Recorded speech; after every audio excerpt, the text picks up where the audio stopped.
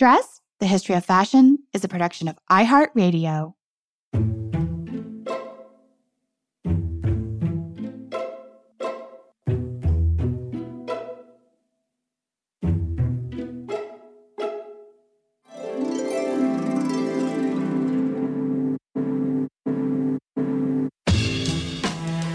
With over 7 billion people in the world, we all have one thing in common.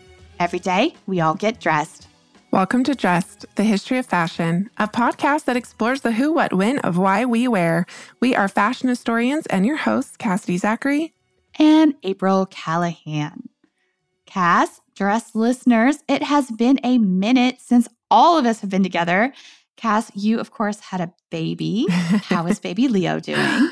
Leo is doing great. He's like 2.5 months right now. And you and I were actually just joking that Dress listeners used to be hearing our dogs in the background, and now you'll be hearing possibly babies crying in the background. So, and the dogs too. They're still in the mix. And dogs, exactly. So thus is the reality of a podcaster recording at home. But no, he's really good. He's getting chubby and cuter by the day.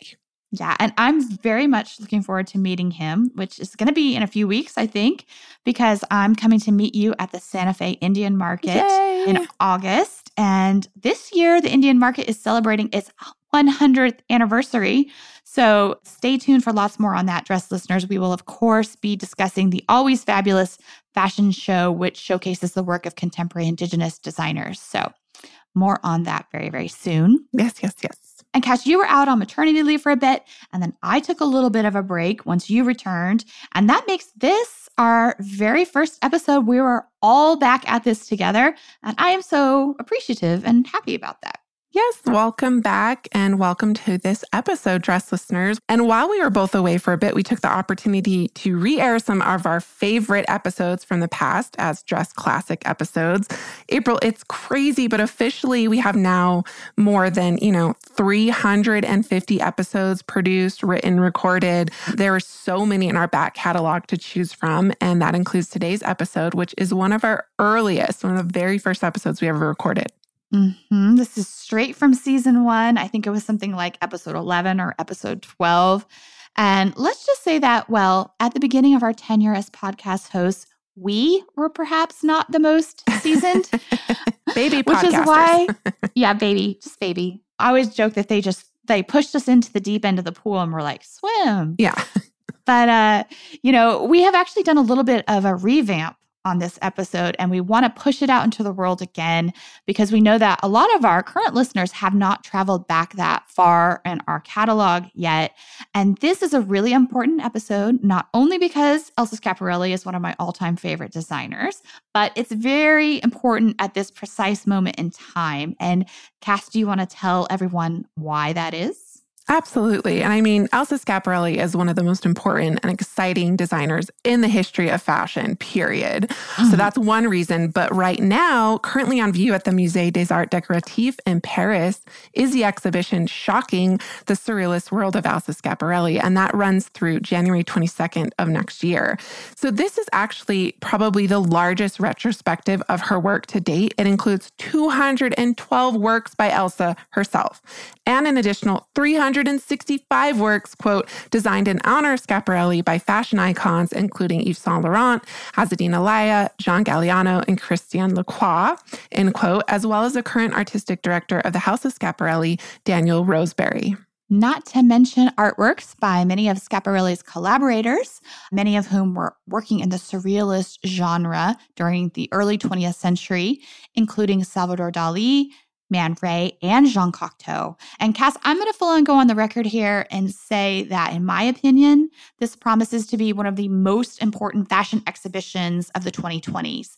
And you better believe that I'm going to move heaven and earth to get to Paris by the end of the year to see it. So who is coming with me? Oh, I'm sure a lot of people will take up that invitation. Perhaps you and I will too.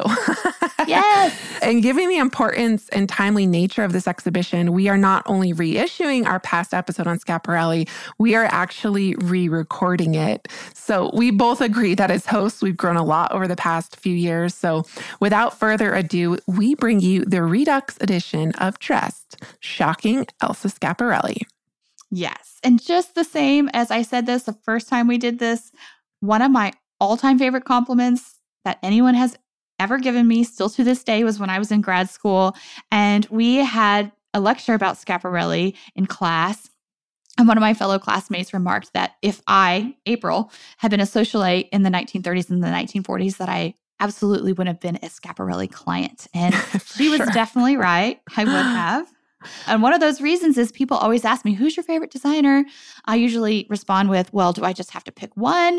And if I did have to pick just one, it would definitely be Schiaparelli. Oh, hands down. I mean, she's just phenomenal. And she has been called, quote, a carpenter of clothes. And her unique style has been dubbed hard chic in a way that sometimes feels at odds with itself. So one moment it's wonderfully whimsical. The next moment it's intoxicatingly severe. But for April and I, the magic really happens when she managed to blend the two, something she did incredibly well. So add a sprinkle of her collaborations with the surrealists, and this tallies up to pure fashion genius. And Schiaparelli's path into the fashion world was not as direct as many of the designers who we have discussed on the show. Many early 20th century designers began working in the fashion trades as apprentices during their teen years or even kind of tween years. And Schiaparelli did not begin exploring fashion design as a profession until her late 30s. So she was in her late 30s. And she had a bit of wandering around the globe to do before she found this to be her true calling in life. So just who was Elsa Schiaparelli? Well, she was born on September 10th at the Palazzo Corsini in Rome. What year she was born, however, is the matter of some debate. Her biographer, Dilys Blum, places the year at 1890, and Schiaparelli's obituary in the New York Times concurs. However, her granddaughter, former model Marissa Berenson, assigns the year at 1895, while her obituary in Women's Wear Dailies is 1896. In the end, however, we were able to confirm via a copy of her birth certificate that the correct date is indeed 1890. Yes. I mean, who doesn't want to shave off 5 years or so from their age? It happens frequently. Elsa was born into an upper-class family of academics and intellectuals. Her father was the head director of the Palazzo Corsini's library and a scholar specializing in Arabic and Islamic linguistics and literature. Her uncle, Giovanni Schiaparelli, remains famous as the astronomer who discovered the canals on the moon, which in turn sparked other speculations that life might exist on the lunar surface. And also, a crater on Mars is actually named after her uncle. Her cousin Ernesto was a well-known Egyptologist who made discoveries of several very important tombs. So, Cass, there were some majorly big brains in this family.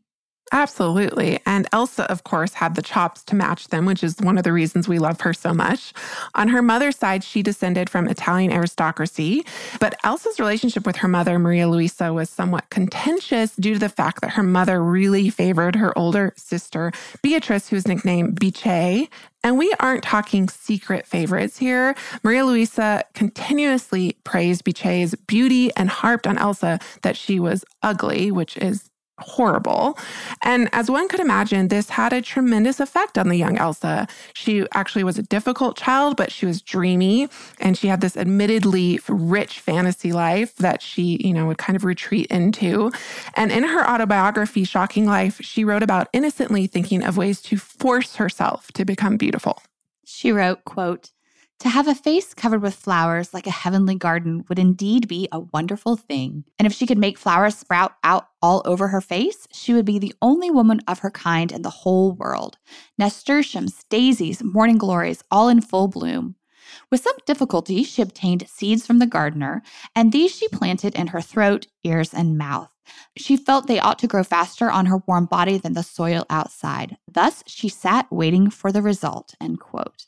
And keep in mind this rather bittersweet anecdote of burgeoning self-awareness, because it really illustrates young Schiaparelli's natural predilection later on in life to these sort of awe-inspiring and non-sequitur aesthetics of the Surrealist movement with which she is later so closely identified.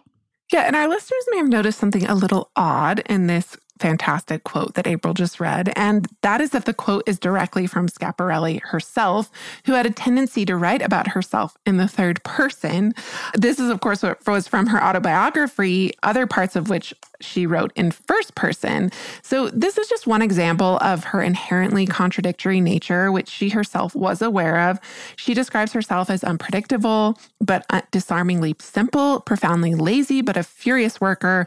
She calls herself out as being both generous and mean, and ultimately declared her life an everlasting question mark. Marissa Berenson paints a picture of her grandmother as someone who remained curiously aloof throughout her life.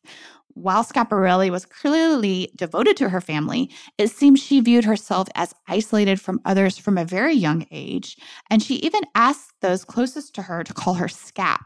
And Scap was a sort of alter ego that, in her words, she, quote, had only seen in the mirror, some kind of fifth dimension, end quote. So it seems she felt she was a sort of enigma even to herself.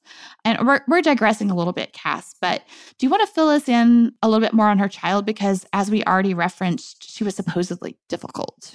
Yeah, she was actually probably really infuriating as a kid. She was extremely smart, but really disliked in school because she was always pulling pranks to try to get kicked out. Other times she was messing with adults. So she tells this story of hiding underneath the table during one of her parents' dinner parties and releasing a box of fleas to torment the guests. Her parents sent her away for a bit to a convent to try to tame her willful spirit. And she really credits her stubbornness to the fact that she was given goat milk as an infant after her wet nurse was fired for being a drunkard. So there's that. Yep. We're talking like turn of the 20th century here. Like wet nurse is still a thing. But by Elsa's 20s, her early 20s or so, she was towing the quote unquote proper line a little bit better. She was studying philosophy at university. But in 1911, she dropped a bombshell on her rather conservative family when she published a volume of sensuous poetry called Arethusa. She had kept her writing secret from her family, but had shared it with a cousin who was an art dealer. And her cousin thought it was so smashing that he arranged for it to be published. So Elsa was now disgraced in her family's eyes. And when this happened, they started to begin pressuring her to accept a marriage proposal from a Russian man who she did not love. Yeah, and in order to diffuse this situation, she jumped on an opportunity to move to London to become a nanny to one of her sister's friends. And it was there in 1914, so she would have been about 24, that she attended a lecture given by Wilhelm Went de Curler, a handsome, charismatic theosophist, which I had no idea what that was before this episode, but it's like a philosopher mystic of sorts. Mm-hmm. And the study of theosophy was very trendy at the time, especially with intellectuals and artistic types. So there were a lot of more avant-garde thinkers who were followers of theosophy. Yeah, and some of them were quite wealthy, actually. And this theosophy lecture ended up being quite a critical juncture in Elsa's life. Immediately following the talk, Schiaparelli and Went de Curler engaged in a passionate discussion and probably a passionate night together because she spent the night with him and they were married in a civil ceremony within 24 hours. So, trying to get away from her family would be my guess. Marriage is an easy way to do that. And we would like to tell you that this had a fairy tale ending, but alas, it did not. No, this guy was a serious piece of work. Yeah, that's one word for him. After a brief period living in France, the couple relocated to New York City in 1916, which of course is in the middle of World War I, perhaps one of the reasons they moved on. But on this passage over via ship, Schiaparelli became friends with fellow passenger Gabrielle Pacabia, the wife of the Dada artist Francis Pacabia. And Gabby would actually prove to be a really important figure in Schiaparelli's destiny, as we will learn in a bit. Once in New York, Schiaparelli and her husband fell in with a smart set, including an avant-garde group of artists that included some people you may have heard of, dress listeners, Man Ray, Edward Steichen, and one Marcel Duchamp. And of course, there was the Pacabias as well. Yes. And Went de Curler proved to be an all-around ne'er-do-well, spending way more time partying and womanizing than looking for lecture opportunities or even a job. He would disappear for long periods of time, and when he was present, he was purportedly both mentally and physically abusive to his wife. And the couple had been living off Elsa's dowry, which was getting perilously low, and during long periods of separation from her husband, Schiaparelli was forced to take up a whole host of odd jobs, including watching the ticker tape on Wall Street and flipping thrift store finds for a profit. And she even worked as an extra on an early film in the 1910s, thanks to her friend Edward Steichen. Her situation became all the more desperate when in 1920, she gave birth to a daughter with de Curler, who she officially named Maria Luisa after her mother. But from the very beginning, from her birth, her daughter was nicknamed Gogo. And on the day of her daughter's birth, Schiaparelli had no clue where her husband was. It was around this time that he was conducting an affair with the modern dancer Isadora Duncan. And this was really the last straw it took for Schiaparelli to leave him for good after 6 years of neglect and abuse. And while she loved her daughter, Gogo's birth was a complication in an already difficult situation. I mean, Schiaparelli needed to work now to support both of them. And she made the difficult decision to place Gogo in the care of a professional nurse in Connecticut while she remained in New York. And of this time, Schiap says that, quote, I had no other interest but Gogo. And that after her rent, quote, the little money I had left went to the nurse. I was to experience gnawing black hunger relieved only by the occasional fruit or a sausage or a coffee from a stall where the bus drivers used to go. I became so utterly depressed, I no longer wanted to go on, end quote. But things would indeed get worse when around 1 year of age, it became apparent that Gogo had polio. Gabby Picabia came to her friend Elsa's aid and suggested that she leave New York and come to Paris to have Gogo treated by a French doctor. And this doctor ended up providing the treatments necessary to reverse the damage that polio had done to Gogo's legs. But this process actually took years, during which time he and his family cared for Gogo as if she were a child of their own.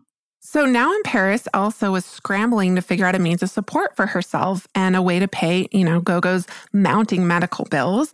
And through her artist friends in New York, she expanded her circle of friends to the Parisian avant-garde now. So this counts artists Pablo Picasso, Jean Cocteau, and interior designer Jean-Michel Franck amongst her circle. It would be none other than Paul Poiret who would play a role in her becoming a fashion designer. So apparently he really liked the struggling Elsa so much that he would dress her for free and enthusiastically encouraged her to become a fashion designer. And, this is just when we thought we knew so much about Poiret, Cass, because when we first began working on this episode some time ago, I, for one, didn't have any recollection of this connection between Poiret and Schiaparelli. It does make sense, though, because he did this quite often. He was always helping out young and up-and-coming talents, whether they be artists or fellow fashion designers. And he was exceptionally generous in this regard. So it makes sense that if he saw something special in Schiap, that he would want to kind of like develop and help foster that. Yeah, and so Schiaparelli finally took Poiret's advice at the age of 37, starting with some highly unusual sweaters. And we will learn more about that after a break from our sponsors.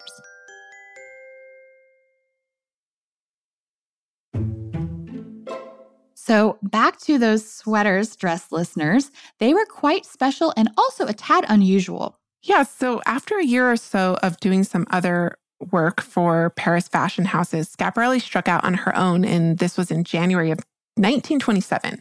And success actually came fairly quickly, thanks in part to these whimsical knitwear designs that she was inventing.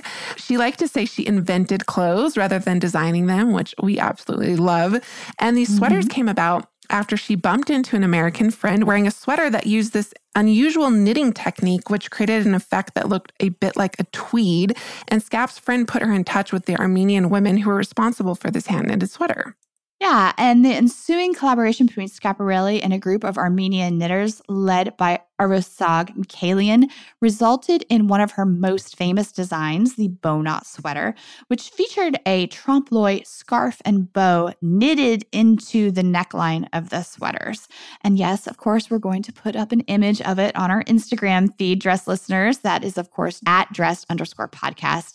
But Cass, I think we should probably define this term trompe-l'oeil for any of our listeners who might not be familiar with it.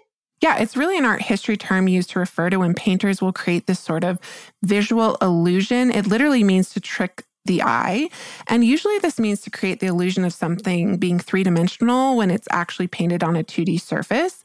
But in Schiaparelli's case, it was being knit into the surface of this sweater instead of being painted on the surface. And it was not only ladies of the Parisian fashion circles who responded to these somewhat surreal sweaters.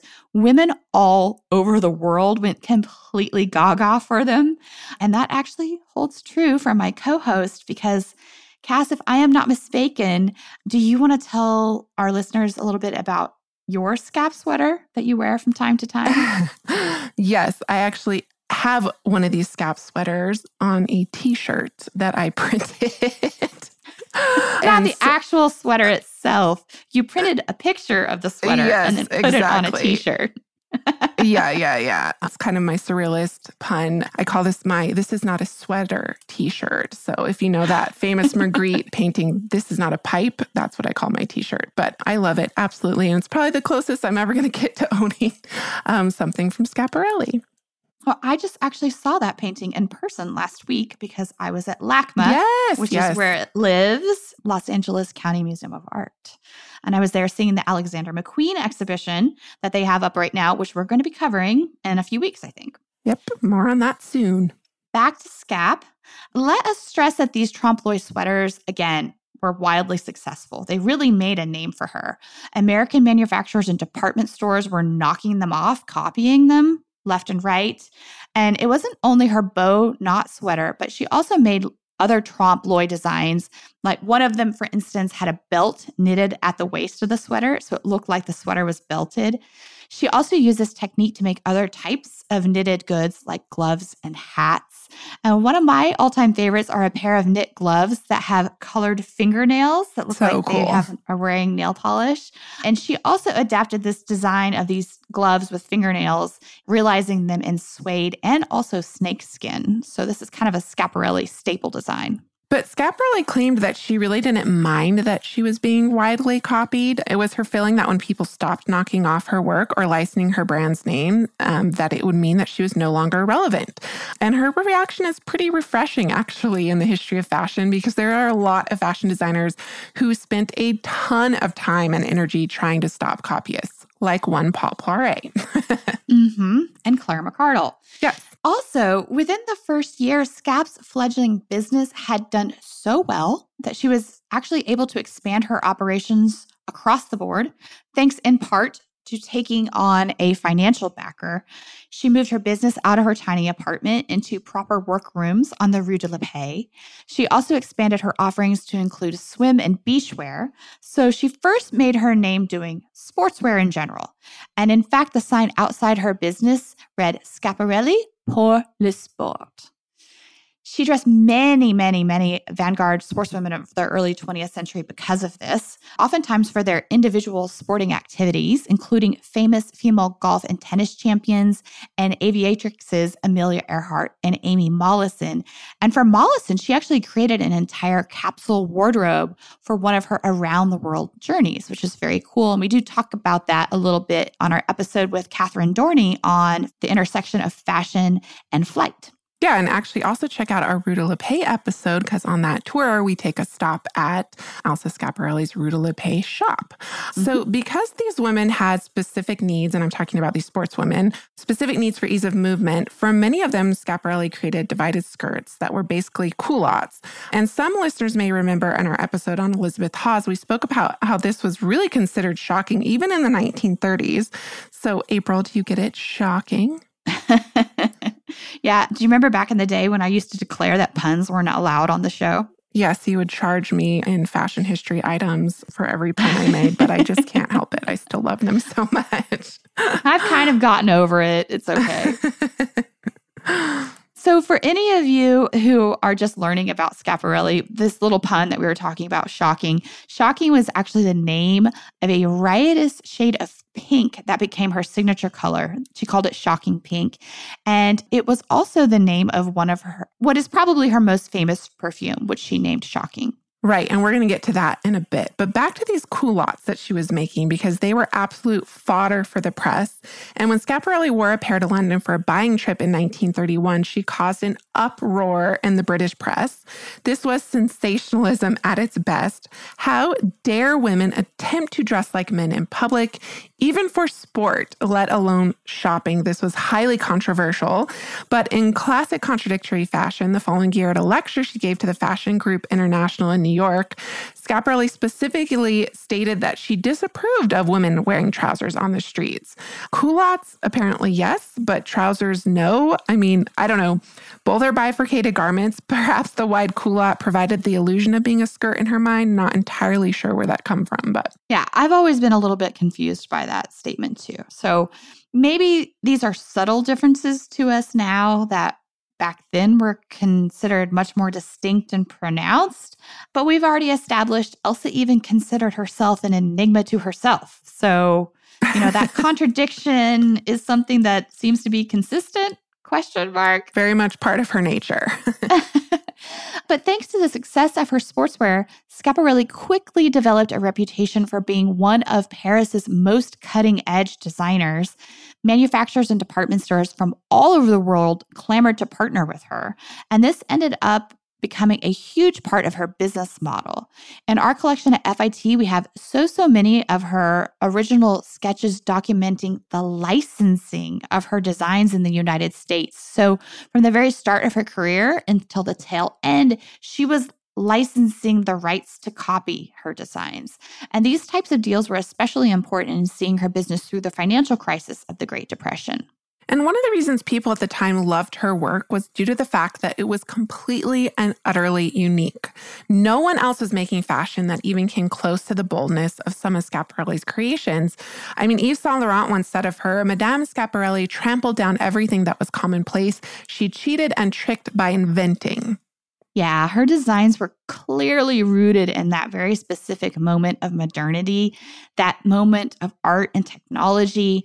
And former editor of Vogue, Bettina Ballard, called Schiaparelli, quote, the most talked about couturier, the most indicative of her times, end quote.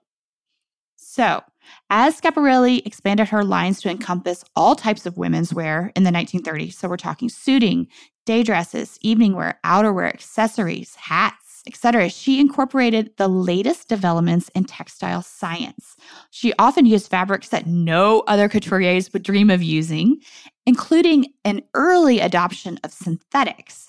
So she used weird crinkly crepes that were reminiscent of tree bark. She used thick quilted rayons that she had custom produced. And she used rhodophane, which is a clear brittle plastic, which was touted as the closest thing to glass. And of course, we have already done an episode on that topic as well. So you can check that out. It was with Claire Sorrow, and I think it's called Cellophane Fashions.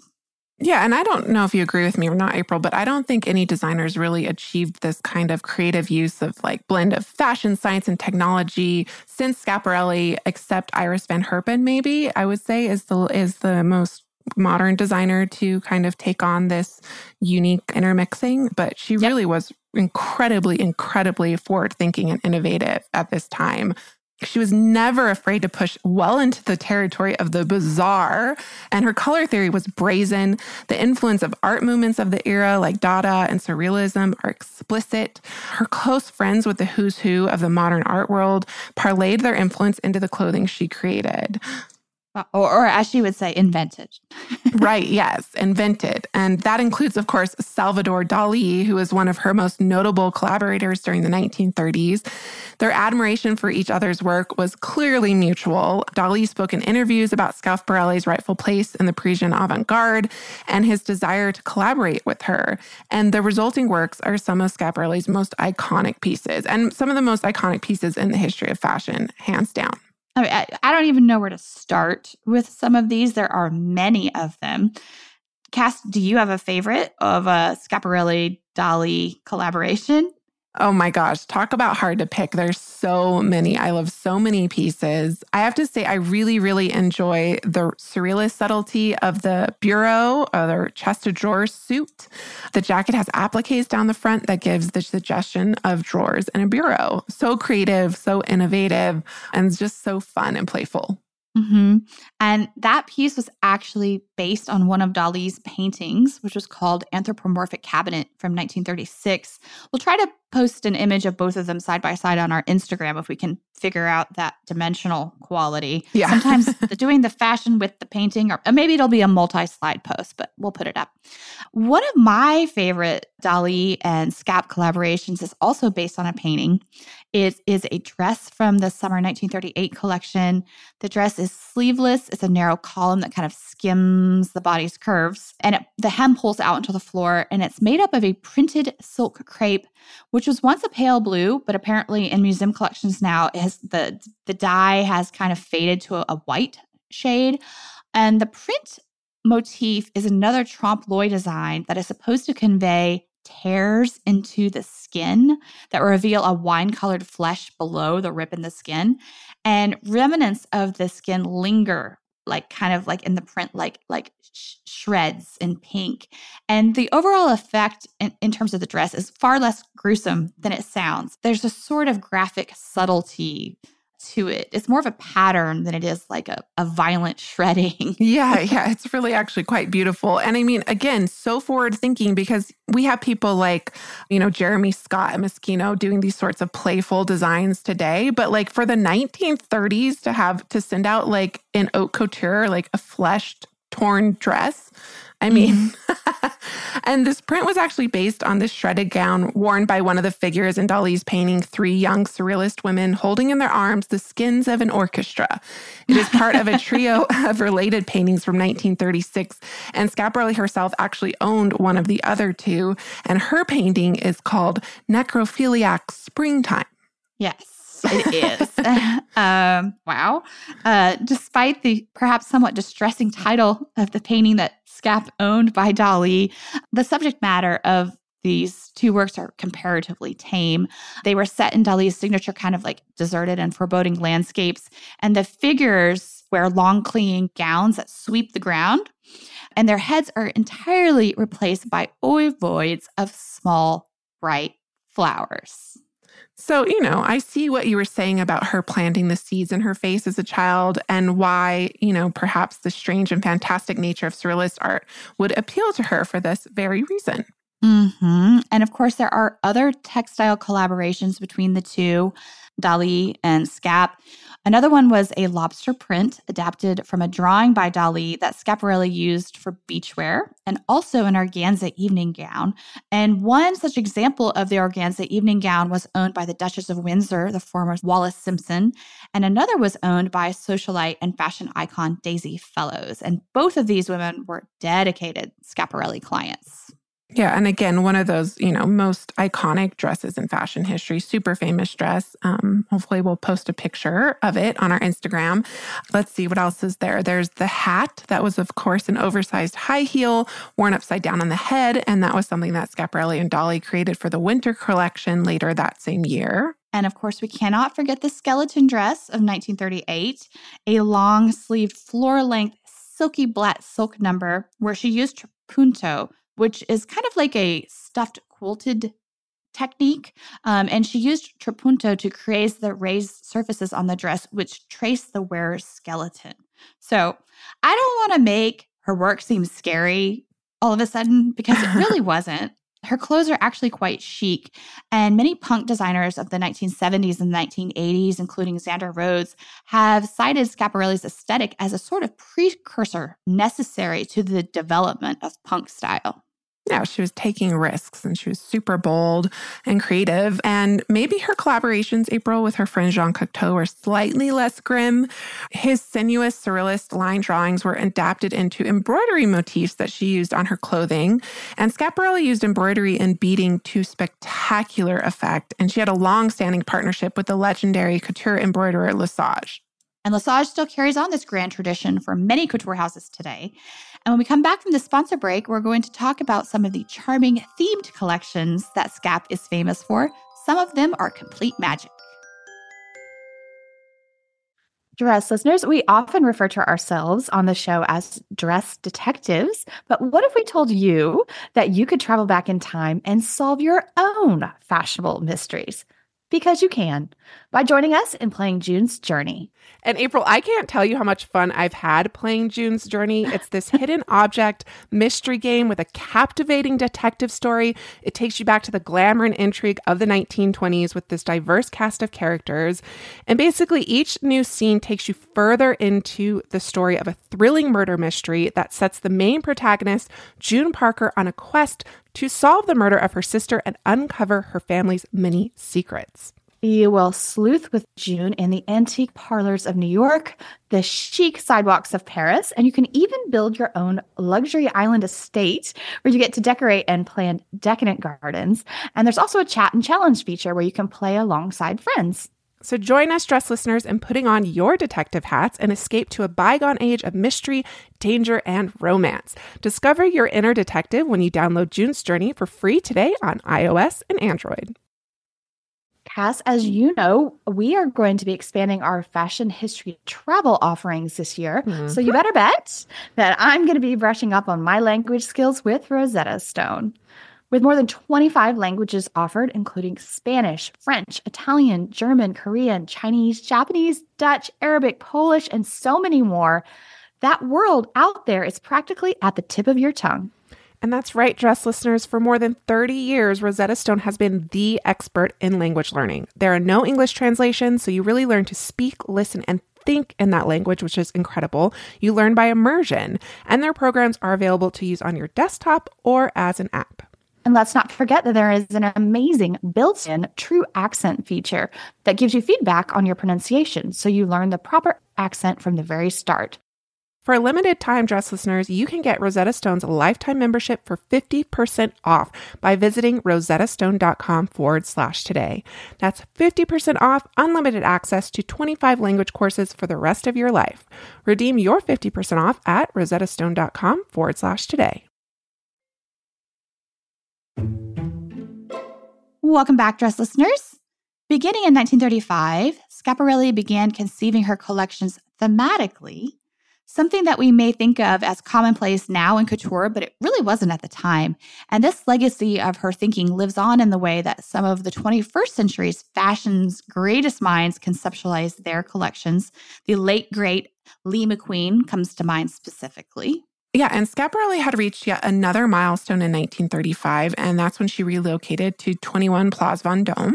Her new location was decorated by her friend Jean-Michel Franck, who also did her private residences for her. If we have any hardcore early modernist design enthusiasts out there, you probably just got excited because Franck is considered an icon of Art Deco design. And I love this story, Cass. Once Coco Chanel went to a dinner party at Schiaparelli's and apparently left disgusted with the starkness of Franck's ultra-modern interior and furniture. Apparently it was simply too austere for Chanel. But as we have discussed on the show before, Scap and Chanel were not friends at all. No, they were not friends. They actually very much disliked each other. Chanel once famously referred to Schiaparelli as, quote, that Italian artist who's making clothes. She did not mean that as a compliment. It's definitely the 1930s version of throwing shade. And not to mention that there was a whole other incident at a party one night where Chanel danced Schiaparelli into a candelabra, kind of like trying to light her on fire. Yes, she did. All right. We digress. Back to these thematic collections. So the theme of the 1935 collection was Stop, Look, Listen, and Schiaparelli conceived it as a kind of moment to reflect on the successes of the House of Schiaparelli to date. And an enduring creation from this collection was her newspaper print textile, which was a riff on the paper collage pieces that Dada artists were fond of creating. So in this cheeky wink of self-congratulations, Schiaparelli created a print that was a haphazard juxtaposition of her actual press clippings from newspapers around the world. So they were in English, German, Swedish, French.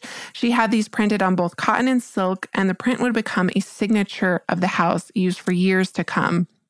Particularly the goods she offered in her ready-to-wear boutique, the Scap Shop, which she had first opened on the premises of her couture house in 1932. I'm going to say it again. I'm launching it out into the world. One day, somebody's going to get back to me and they're going to be like, April, we have one of these original newspaper print pieces from the 1930s. Would you like to buy it? And I will say yes.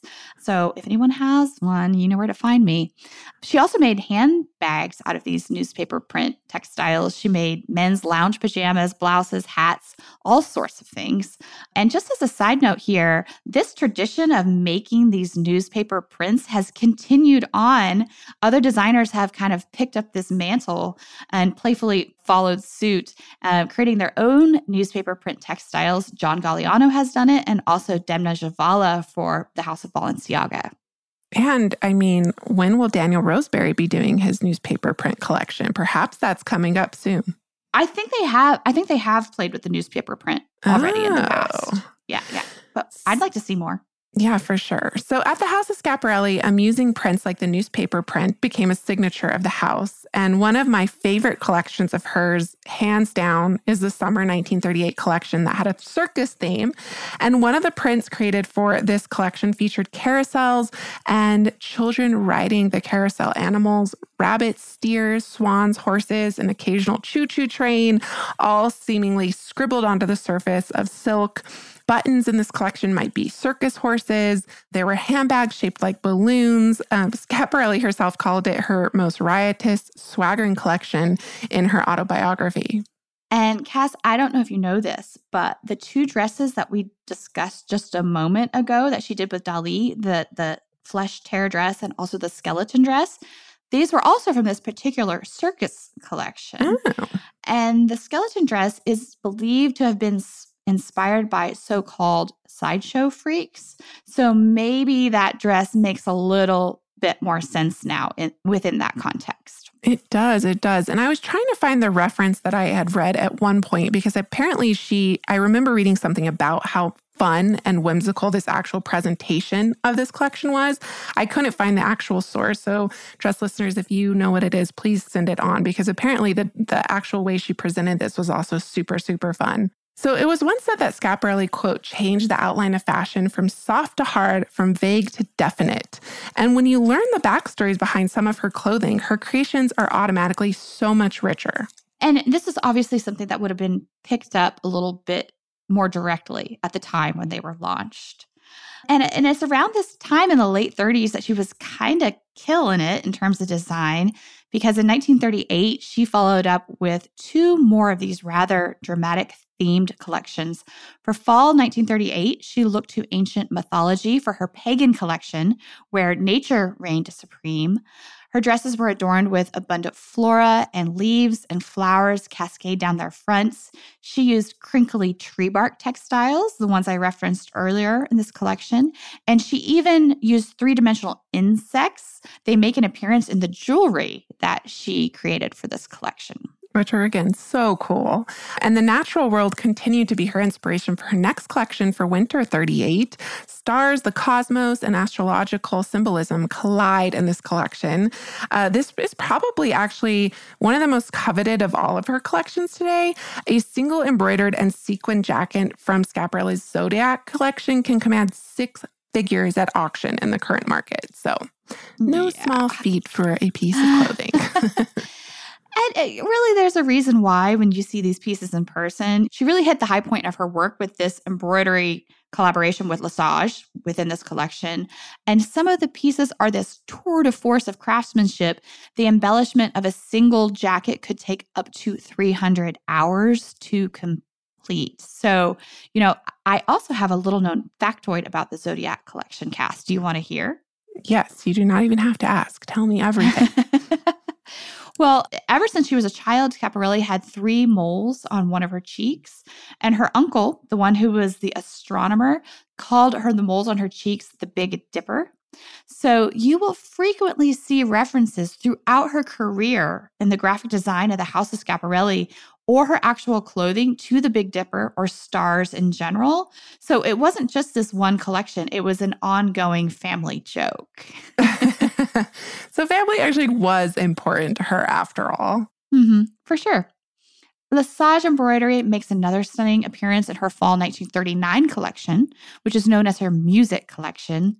Shiny golden bells and musical instruments appear on dresses and gloves, and fully functioning music boxes were actually hidden, tucked away in hats and belts. And there is a really great press photo of Gogo, who was 19 when this collection was launched, wearing one of these evening gowns embellished with oversized music scores and accessorized with one of these little music box belts. So while it was the fall 1939 collection, it was actually presented in April for the following season. And I want to point this out for a very specific reason. Do you want to guess what that was, Cass? Yes. So, of course, World War II, 1939, the year of the outbreak of World War II, not a great time for Paris, not a great time for anyone, a truly horrific time for many. A war between France and Germany was officially declared in September of that year. And when this happened, Scap began to prepare for the inevitable. She slashed her staff of 600 to 150 and began creating clothing with the exigencies of war in mind, creating garments with oversized pockets, which eliminated the need for handbags, and even practical warm jumpsuits, which were editorialized at the time as being perfect in the event of an air raid if you had to go to the shelter. Many of our other fellow French couturiers were like-minded, creating fur-lined shelter boots, hats that incorporated small flashlights, and even ensembles that had glow-in-the-dark buttons to light your way. In a radio interview in the United States that same year, Schiaparelli said, quote, "Our best efforts went into those clothes. It was funny the way we had to cut corners. There was not much we could depend on. That is why in my collection you will find pockets not only taking the place of handbags, which are clumsy when one is already burdened with a gas mask, but also adding the finishing touch to models which had to be simple. Except when we dine privately, our clothes must meet all the strange demands imposed upon us as life is in a country at war," end quote. Paris would fall to occupying Nazi forces in June of 1940, while a portion of France remained under French rule known as the Vichy government. But when this happened, Schiaparelli left for the United States, where she had already signed a contract 6 months previous. She had committed to a 30-date lecture tour. And despite the radical shift in circumstances, she did keep her obligation. And this decision was aided, I'm sure, by the fact that Gogo was already living in the United States at this time. And the tour was organized by the American media company CBS and was a smashing success, although her platform, that Parisian couture reigned supreme, did not always sit well with the American fashion professionals in the audience. And following the tour, she made the decision to return to Paris to continue to oversee her business. But this was brief. After she came under scrutiny by the Nazis and the French, her Italian heritage made her suspicious in the eyes of some, despite the fact that she was a French citizen and had been so for nearly a decade. And that's, of course, because Italy was on the side of the Nazis during World War II. Mm-hmm. So back to the U.S. and Gogo Scap went for the next 4 years. Despite the absence of its namesake, the House of Schiaparelli did remain open in Paris underneath the direction of Irene Denat and the head tailor René, who kept the house afloat despite Nazi restrictions and shortages of materials due to rationing.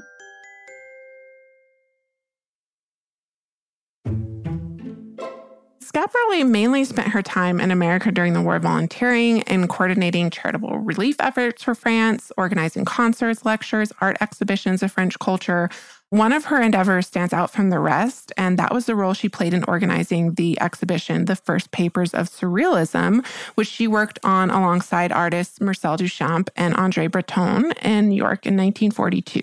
Well, she had many offers from the American fashion industry during these 4 years.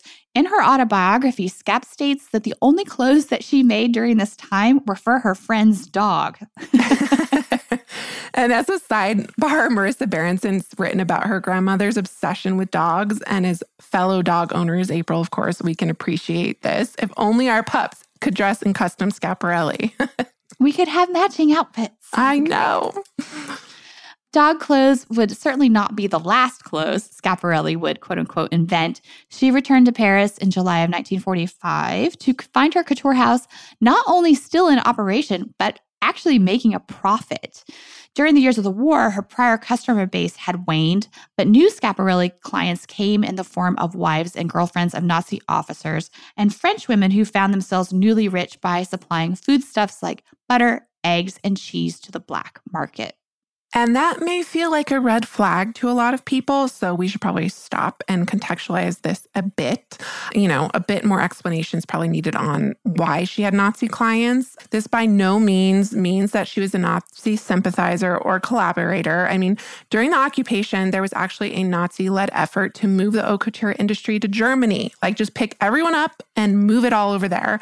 And French fashion designers battled to keep the haute couture industry in France, which was responsible for providing a significant portion of the country's gross domestic product. To keep not only the fashion industry, but France itself afloat, this meant catering to Nazi clients who held the reins of French couture in a stranglehold for the duration of the occupation. And I mean, not to mention that if you did not go along with the Nazis, you would be killed or sent to a concentration camp. So she really had no choice. It was kind of the norm for the fashion industry at that time. They were just trying to survive, so they're kind of going with the flow. That being said, the war years were very difficult.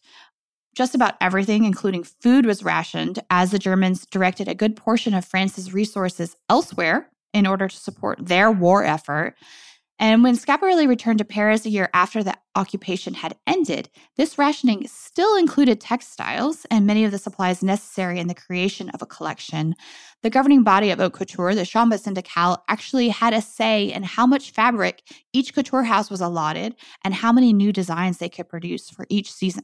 Yeah, and actually, I just want to make a small note because we didn't really get to talk about it in our interview with Justine Picardy, but on her new book about Miss Dior, she talks a lot about the French fashion houses during World War II. So if you want to learn more about that and learn about the French fashion designers that were actually Nazi sympathizers, go ahead and read that book. So about the collections that Schiaparelli produced immediately upon her return, Schiaparelli says in her autobiography, quote, "I fell into step with what had happened in between, but with myself in 1940, end quote. And she hadn't exactly kept up with the times. So perhaps in an attempt to rectify this, a young whippersnapper of a design assistant that some of you may have heard of, Pierre Cardin, joined the team in 1945, but this was very brief-lived. Another famous name would join the House of Schiaparelli and have a much longer tenure, Hubert de Givenchy. In 1947, 20-year-old Givenchy was placed in charge of the ready-to-wear boutique, the Scap Shop, which he successfully led until 1951 when he left to establish his own couture house. And Cass, as we know, Scap was quite dismayed by his departure. Apparently, she was heartbroken. Yeah, she was really upset, actually. By 1949, Schiaparelli had reasserted her mastery, quote unquote, according to Newsweek, who did an article on the couturier. And of particular note were some of the sharply tailored suits from this period. Scap had long been known for her suits, which many a fashion editor considered the backbone of their wardrobe. Vogue editor Bettina Ballard, for instance, notes in her memoir that, quote, in the 30s, it was a badge of being well-dressed to wear a Schiaparelli suit. There are still many women who yearn for the confidence her clothes gave them. Schiaparelli customers did not have to worry as to whether she was beautiful or not. She was a type. She was noticed wherever she went, protected by an armor of amusing conversation-making smartness. Her clothes belonged to Schiaparelli more than they belonged to her. It was like borrowing someone else's chic along with it, their assurance, end quote. And this really brings up this crucial point, Cass. Scap felt that being beautiful was not a requirement of being elegant. In fact, she stated that it was often the most unattractive women that were truly the most chic because they had to work so much harder to establish a personal style which suited them and highlighted their best assets. And 1954 saw the publication of Schiaparelli's autobiography that we keep referencing. Check it out, Shocking Life. This would also be the year of her final collection. The overall nature of the haute couture industry at this time was evolving, and the House of Schiaparelli had never quite regained the cachet it had enjoyed during the pre-World War II era. And an attempt to streamline the business was unsuccessful, and so, unfortunately, in December 1954, the couture house sadly filed for bankruptcy. But the Schiaparelli name would live on in the form of the many licensing deals she put in place throughout her career, and also in the form of her very successful perfume and cosmetics company, which had been organized as a separate business entity. The revenues from the cosmetics and fragrance lines would continue to support Elsa and her fine lifestyle for the next 2 decades. On November 13th, 1973, Elsa Schiaparelli passed away in her sleep at the age of 83 at her beloved home in Paris. Perhaps a fitting epithet Once again, in the words of Bettina Ballard, quote, "To be shocking was a snobism of the moment, and she was a leader in this art." Another epithet in the career of Elsa Schiaparelli came in 2007 when Diego Della Valle, owner of several other fashion brands, including Tod's and Roger Vivier, acquired the Schiaparelli brand in 2007. Officially relaunched in 2012 with a collection by Christian Lacroix, the House of Schiaparelli regained its official designation as a purveyor of haute couture in 2017 and is now headed by artistic director Daniel Roseberry. The Schiaparelli salons are, of course, located in one of the couture house's original premises at 21 Place Vendôme, which we were so lucky enough to experience last summer when we were in Paris. So cool. Thank you again to all at Schiaparelli who made that visit possible. I'm sure we will be back one day in one quote-unquote fashion or another. Hint, hint. In the meantime, dressed listeners, that does it for us today. May you consider interjecting something a little shocking into your ensemble next time you get dressed. And remember, we do love hearing from you. So if you'd like to write to us, you can do so at dressed@iheartmedia.com, or you can DM us on Instagram at dressed_podcast, where we are going to be posting fabulous images all week of Schiaparelli's wonderful fashions from history. And thank you, as always, to our producers, Casey Pagram, Holly Fry, and everyone else at iHeartRadio that makes the show possible each and every week. More Dressed coming your way soon.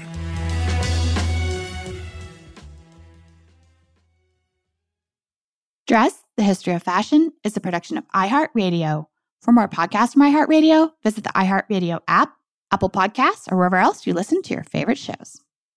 Say goodbye to your credit card rewards. Greedy corporate mega stores, led by Walmart and Target, are pushing for a law in Congress to take away your hard-earned cash back and travel points to line their pockets. The Durbin-Marshall credit card bill would enact harmful credit card routing mandates that would end credit card rewards as we know it. If you love your credit card rewards, tell your lawmakers, hands off my rewards. Tell them to oppose the Durbin-Marshall credit card bill.